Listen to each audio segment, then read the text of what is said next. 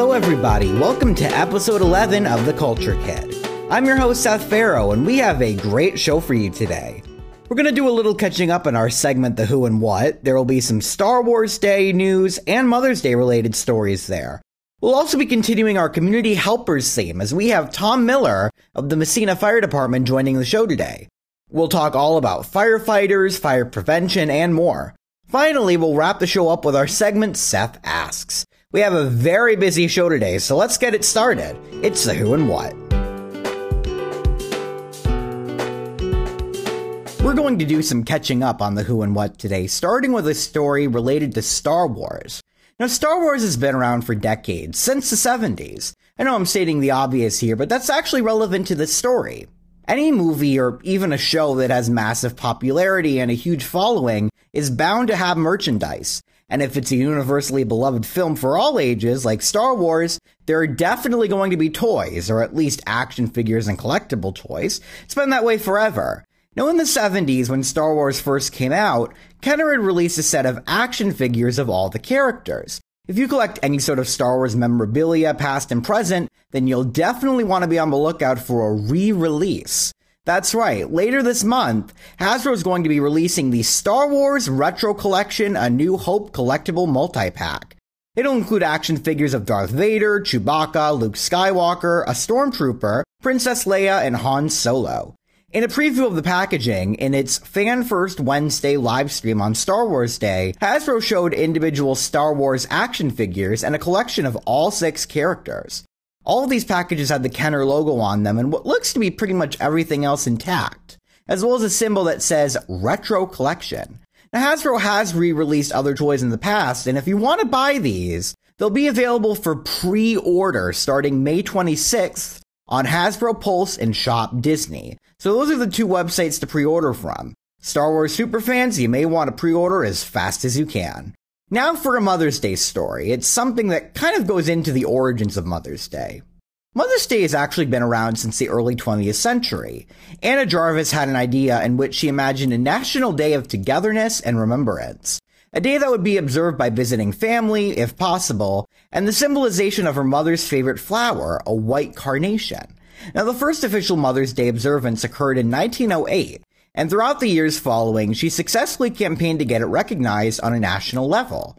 However, over the years, she felt that the holiday had really lost its original meaning, and she didn't like what it became across the country. She spoke to the St. Louis Post-Dispatch in 1944 and really voiced her frustration. The greeting cards that we sent to our mothers, she didn't like those. She called them a poor excuse for letters that were preferred by lazy people. That candy that we give to our moms. She felt candy was meaningless because somebody other than the mother usually ate it. She didn't like Mother's Day stamps, slamming those as sheer commercialization. Now, according to Olive Ricketts, the director of the Anna Jarvis Museum, she says that Jarvis always said the best thing to do for Mother's Day was to either go see your mother, if you could, or write a long handwritten letter. Don't use other people's words to tell your mother how you feel, because they don't really know how you feel about your mother. Ricketts said Jarvis was furious about how Mother's Day became so commercialized and even tried to get a petition to get rid of Mother's Day, but she was put into a sanitarium by the staff of the hospital she had wandered into, who claimed she was emaciated and nearly blind, and she was there until her death until 1948. She also never profited from Mother's Day and had no money at the time she entered the sanitarium, but the executives of the card and florist companies paid the bills to keep her there. Talk about silencing and corporate greed. Now, for those of you who are wondering how her hometown celebrated Mother's Day after Jarvis's death, in 2016, Ricketts said the town did tours, and the International Mother's Day Shrine started their programs, which included singing and praising, something they would have done the very first time in 1908. Ricketts said Jarvis probably would have approved the part of the honoring the mothers in the way she intended, but probably not the commercialization of it. Now, I didn't know the whole story behind Mother's Day, so this was definitely an interesting story. Now for this week's pop culture story. You may remember the viral duo from the early 2010s, Sophia Grace and Rosie. They appeared on The Ellen Show in 2011 after the video of them singing Nicki Minaj's Super Bass went viral. Nicki even appeared on the show to sing the song with them. This spawned a number of appearances on the show in the years following, including a Tea Party segment where Sophia and Rosie interviewed numerous celebrities, including Taylor Swift, Justin Bieber, and Miley Cyrus, among others. Their appearances on the show even spawned a movie starring the two of them. Now, Sophia and Grace recently appeared again on Ellen as part of her farewell season, where she's brought past guests from throughout the show's run back to the show to get updates, and this time Sophia, Grace, and Rosie are all grown up. Sophia Grace, who's now 19, said that her and Rosie always used to dress up in tiaras and tutus, and among playing dress up, they were always singing around the house. Now, one day, Sophia's mother wanted to get a video of her and Rosie singing, so she filmed them singing Super Bass, and that's how their journey began. She talked about how the memories of meeting Nicki Minaj and chatting with Drake at the red carpet were two of her favorite memories with the celebrities. And Rosie, who's now 15, says one moment that stood out to her was when Justin Bieber kissed her on the cheek. She said that when she was a kid, she thought it was gross, but looking back, she said now that she's older, she'd let him do that again. And before they left the stage, they performed Super Bass one last time for the audience and the viewers to see. And if you want even more of them, they're both releasing solo music. Sophia Grace has a new video out for her song Little Things, and Rosie has a music video out for her song Safe. So Sophia Grace and Rosie fans, go stream their new music. And that's a wrap for the Who and What. Now it's time for Seth's Guest. We've been having community helpers on the show for the past few episodes, and this time I'm interviewing a firefighter. I spoke with Tom Miller of the Massena Fire Department about fire prevention, what it's like being a firefighter, and why your kids should be taught fire prevention as early as possible. It was a good conversation. Check it out. Please welcome Tom Miller from the Massena Fire Department. How are you doing today? Good, Seth. How are you doing? I'm not doing bad. I'm doing well. Can't complain. So you are a firefighter, and I'd imagine there are a lot of experiences you face, a lot of different challenges, but also a lot of good things. What is it like being a firefighter? Well, there's a lot of positive in being a firefighter. It's phenomenal to be able to serve the people of the community and the surrounding communities. There's a lot of pride. There's a lot of brotherhood in being a volunteer fireman. I would not change it for the world. It's something I enjoy. It's something I live, breathe, sleep, and it's just something that I have a lot of passion for. And people can become firefighters. What is the training like? How is the training involved? How is the training? Well, there is some state mandate training that you have to go through, and one is called BFO, which is basic exterior fighting operations. The one is IFO, which is the interior, which is the guys that actually put the packs on and go inside of a burning building. So those are two of the minimums that you have to meet through the state level to become a certified firefighter. And then on the local level, Massena Fire has 2 trainings a month, roughly 4 to 6 hours a month we train. We do it on first Monday of the month, and then the third Saturday of the month. So we do a lot of in-house training, and then all firefighters go out and get added courses, whether it's vehicle operations, so you can operate the apparatuses, whether it's extrication course, so you learn how to properly cut up a car to get somebody out that's been involved in a rollover, or whether it's water rescue or there's a lot of specialty training out there, but the minimum is BFO and IFO, which is the basic and interior firefighting. And then always you have to meet minimum standards throughout our training in our department. So that's why we offer 2 training sessions a month so that our guys can meet their minimums. Definitely. And another question I had for you was, how many paid firefighters do you have, and how many firefighters are volunteers? Okay, Massena is what you call a combination fire department. And I will tell you, after my 32 years of serving as a firefighter, it is the best way to go. We have 9 career staff guys, which are the guys that are man the station. We have 2 guys man the station 24 hours a day, 7 days a week. And then we have 53 volunteers right now, active volunteers. So it's a very large department. And I'd imagine, there might be scrambling when there's a fire. What happens when you get a call for a fire, when a call comes in? Do you ever partner with other towns and fire departments when the fires get really, really big and need more help? Yes, and I think your question there is, do we take part in mutual aid systems. And yes, that does happen. There is a county-wide mutual aid plan, and which means every department has to provide mutual aid systems to other local departments. So when Massena gets a large fire, whether house, barn, garage, industry fire, whatever it may be, we absolutely use our surrounding communities, whether it's Louisville, Norfolk, Brazier, Helena, Aquasasne. We call them in, whether it's for water or manpower or to cover our area in case we have a second call. So there is a lot of mutual aid up here in the North Country. And I will tell you, Seth, straight up, none of us would have survived without helping each other. So it's a brotherhood to work together with even the surrounding communities. I would imagine so. I mean, and I always say it's amazing what you can do as a team when the whole community can collaborate, people from other areas, definitely amazing what we can do as a team for sure. Has COVID affected the number of people who volunteer for firefighters? Have you seen a decrease in volunteer firemen? It's fortunate for us. We didn't take a hit on that. I believe some other communities have. COVID was very challenging for us, Seth, as you would know. It really changed a lot of our policies and procedures because of the pandemic. So it did take a toll on us. We got to the point where we were actually doing a shift rotation so that depending on the size of the fire and the nature of the call, but we were actually doing shifts so that if somebody was exposed, it would not be exposed throughout the whole department. So us chiefs had to make sound decisions on how we were going to respond to the nursing homes and the hospitals, and even at a residence. You just never knew during the pandemic. So we set up a rotation, which worked out very good for us. We're very fortunate.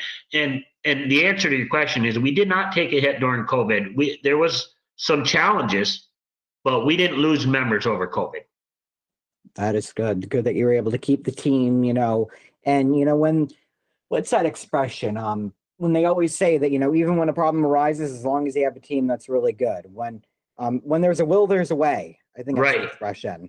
Yes, and that's exactly what happened. We found the will and the way to get through the pandemic. I mean, we know it's not over completely yet. It has lightened up, but when it was in the heat of the pandemic, we did some changes, but we found a way to pivot through it. Definitely. And I know firefighters do a lot of here in our fire department, there's a lot of fundraising. What are some of the events and fundraisers that you do throughout the year? Well, Massena Fire obviously is known for the chicken barbecue. So we hold 2 chicken barbecues a year, which is really well attended. We have a golf tournament, a very large golf tournament the first week of September, which is a really decent fundraiser for us. In the past, we've had car shows. In the past, we've had raffles. Whatever is out there for us to get and gather money for equipment is crucial because the price of equipment keeps going up, as everybody knows. So without fundraising, local volunteer fire departments would not survive. So, it's the basic chicken barbecues, the car shows, the golf tournaments. And, we do get people that actually, send us a letter and donate us through the mail or other ways. So it's really nice knowing that this community supports Massena Volunteer Fire Department 100%. Definitely. And firefighters are very important members of our society. So it's always good to support them, to support you guys, because, if you don't have firefighters and there's a fire, I don't know what we do. And you also do Fire Prevention Week. Can you tell our listeners when that is? Yes, actually, that is my baby. That's one of my biggest passions. I am the chairman of our fire prevention program here in Massena. Just yesterday, we did a mock DWI drill for all juniors and seniors at the high school because Saturday is prom. That was very well received, and that's part of our fire prevention program. And then we do fire prevention at the high rise and Grassmere, Massena Housing. I just got a request 2 days ago to go in to talk to senior citizens. And then the week that you brought up is our busy week. It's always the week of October 9th because of the big fire in Chicago. So that's called Fire Prevention Week. And we are extremely busy that week. We attend all the schools, all the elementary schools, Trinity Catholic School, junior high, and senior high. And we provide programs for all the elementary and Trinity Catholic. We go in there, and the lower grades, we put on a skit, I will say, like stop, drop, and roll, talk about matches and fire, lighters, playing with fire. And then the older kids, we take the older kids out to look at the ladder truck, explain some of the equipment to them. And in that whole time, we are preaching fire prevention. We are preaching how to get out and stay out, practicing it. We are preaching smoke detectors. We make sure they constantly try to make sure they're testing them. We have found in the past, Seth, that some of the younger kids didn't know their addresses. So we asked the teachers to help us work on that because they got to know where they're calling from. So it's the fire prevention is a week long. So that typically is what we do on Monday and Tuesday. We go to the schools. Wednesday, we hold our annual drill, which we bring in mutual aid from other departments so we can practice with them. And the reason we do that drill is for the community. We have a lot of people come down Wednesday night to check out our equipment, watch us function, watch us do our drills, whether it's putting the ladder truck up or putting water through the hose or using the other equipment. And then after that, we on that following weekend, we have our annual banquet, which we invite local politicians. We invite all of our active members and past members. And so it is a really, really extensive week. And I will tell you that is my baby. And so I will continue to try to improve on fire prevention every day that I can because, smoke detectors save lives. Learning your escape plan saves lives.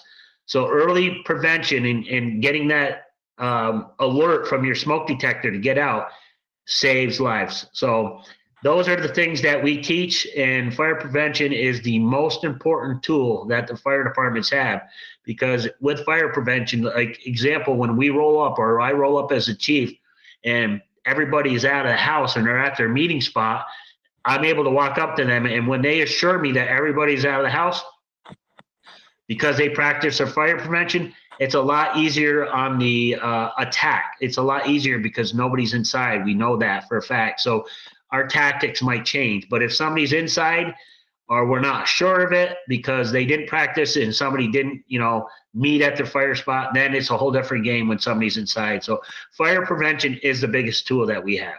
And I remember, and this was 15 years ago, I remember when you guys came to our school. I went to Madison School. And we watched, we went into the gym, and I was in first grade, and it was like a Looney Tunes cartoon, I think, about smoke detectors. Yes, it was. I don't know what the name of it is. We got rid of that one. I can't. Boy, you're testing my memory now, Seth. Yeah. Was it Stay Alive, Get Outside? I can't remember. Yeah, you're testing my memory. And it was a mix of live action and the Looney Tunes characters. Yes. Yeah, I remember that. And I imagine you probably got rid of it by now because that was also on a VHS, I believe, back when VCRs and VHSs were still a thing. But yeah, I remember you guys doing that. And I've seen in the past, like when I was in school, you guys would go outside and show the kids the fire truck. I'd imagine that was a substitute for what you were doing, with the VHS, unless you were always doing that. Right. You mentioned how people can stay safe by having a smoke detector. What are some other ways people can stay safe or try to prevent a fire from happening? Well, fire prevention, early alertness or early fire detectors are probably one of the best ways because obviously if you have a smoke detector outside of your bedroom, that goes off versus you don't have one and the smoke's already in your bedroom. Other ways that we preach is get out, stay out. Now we ask everybody to practice a escape plan. Whether from your bedrooms, get in your bedrooms and practice that. Sound the alarm, practice, crawl out, stay low, get out, and have a meeting spot. Whether I can remember it used to be our neighbor's garage. That's where my mom and dad always told us to meet.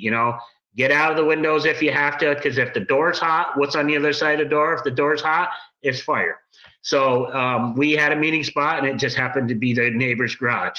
So we preach that. Get out, stay out. There's a lot of people that will ask you, well, should I go back in for if somebody's trapped? No. That's absolutely our job to do. We have the equipment to do it, Seth. Our gear and our air packs allow our interior firefighters to go inside and do that. We got technology now. We have thermal imaging cameras that you can just hold up, or we even got them in our helmets now where you can see bodies or whatever, animals or whatever that's inside a smoke-filled room. So practicing your escape plan is the biggest thing too, along with smoke detectors, and obviously practicing safety inside. Don't store anything inside an oven. Getting your wood stoves checked every year and inspected. You know, a lot of house fires start with cracked flues in your chimneys. So space heaters, Seth, have become an issue.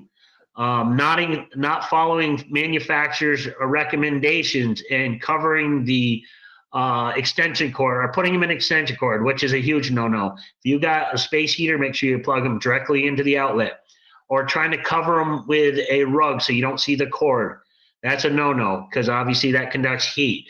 So there's a lot of little things that you can, parents putting matches and lighters up out of the way so little ones can't get a hold of them. So those are all the things that we try to teach, other than just, working smoke detectors. Another thing they always used to say when you get caught on fire, stop, drop, and roll. Yes, and I don't know if you remember that. We used to put mats out, and we used to pick 3 or 4 students in first grade area and have them come up and simulating stop, drop, and roll. Yep. Yeah, I remember they used to do that in the schools. And when I was in preschool, they were having us practice stop, drop, and roll. And of course, when I was younger, I had some gross motor issues, so I had trouble doing it. But I remember they used to do that there too as well. They used to have the kids do that. Yep. Yeah, definitely good ways to start. And the earlier, the better. Where can people find the fire department on social media? We have a Facebook page. Massena Volunteer Fire Department's got a Facebook page. And we have an email. You can email the chiefs. So basically that's where we are at the social media aspect, mainly our Facebook page. Well, thank you so much for joining me, Tom. I appreciate it.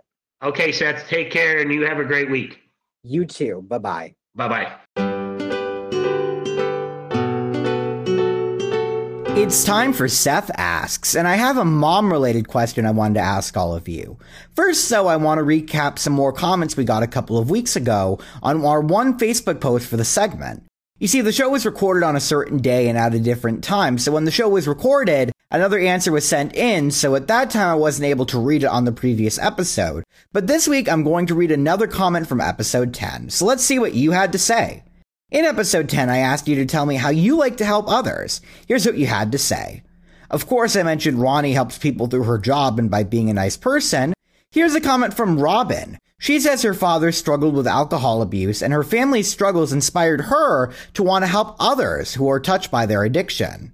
Robin has been an addictions counselor for nearly 13 years, the same amount of years her dad has been sober. She says because of her experiences, she's able to help others become better versions of themselves, and she's helping them see they're worthy of having a happy, healthy life. That's a very inspiring story, and it's good to see that there are people out there that want to help people who struggle with alcohol and drug addiction. Thank you, Robin, and thank you to everyone who shared their answers and stories with us. Now, last week was Mother's Day, and I'd initially planned on doing a short 10-minute episode, which would be a Mother's Day edition, but things became busy and there just wasn't enough time to do that. So what I'm going to do instead is ask you a Mother's Day related question. I want you to tell me what your favorite memories of your mom are. What is one thing you and your mom have always done together? I'd like you to tell me any sort of mom memory that you have. Let me know on our Facebook page, The Culture Kid. We post our Seth Asked questions there, we post show updates, pictures, and even exclusive clips. Go check us out on Facebook, The Culture Kid. I really want to hear from you. I'm Seth Farrow. Thanks for listening.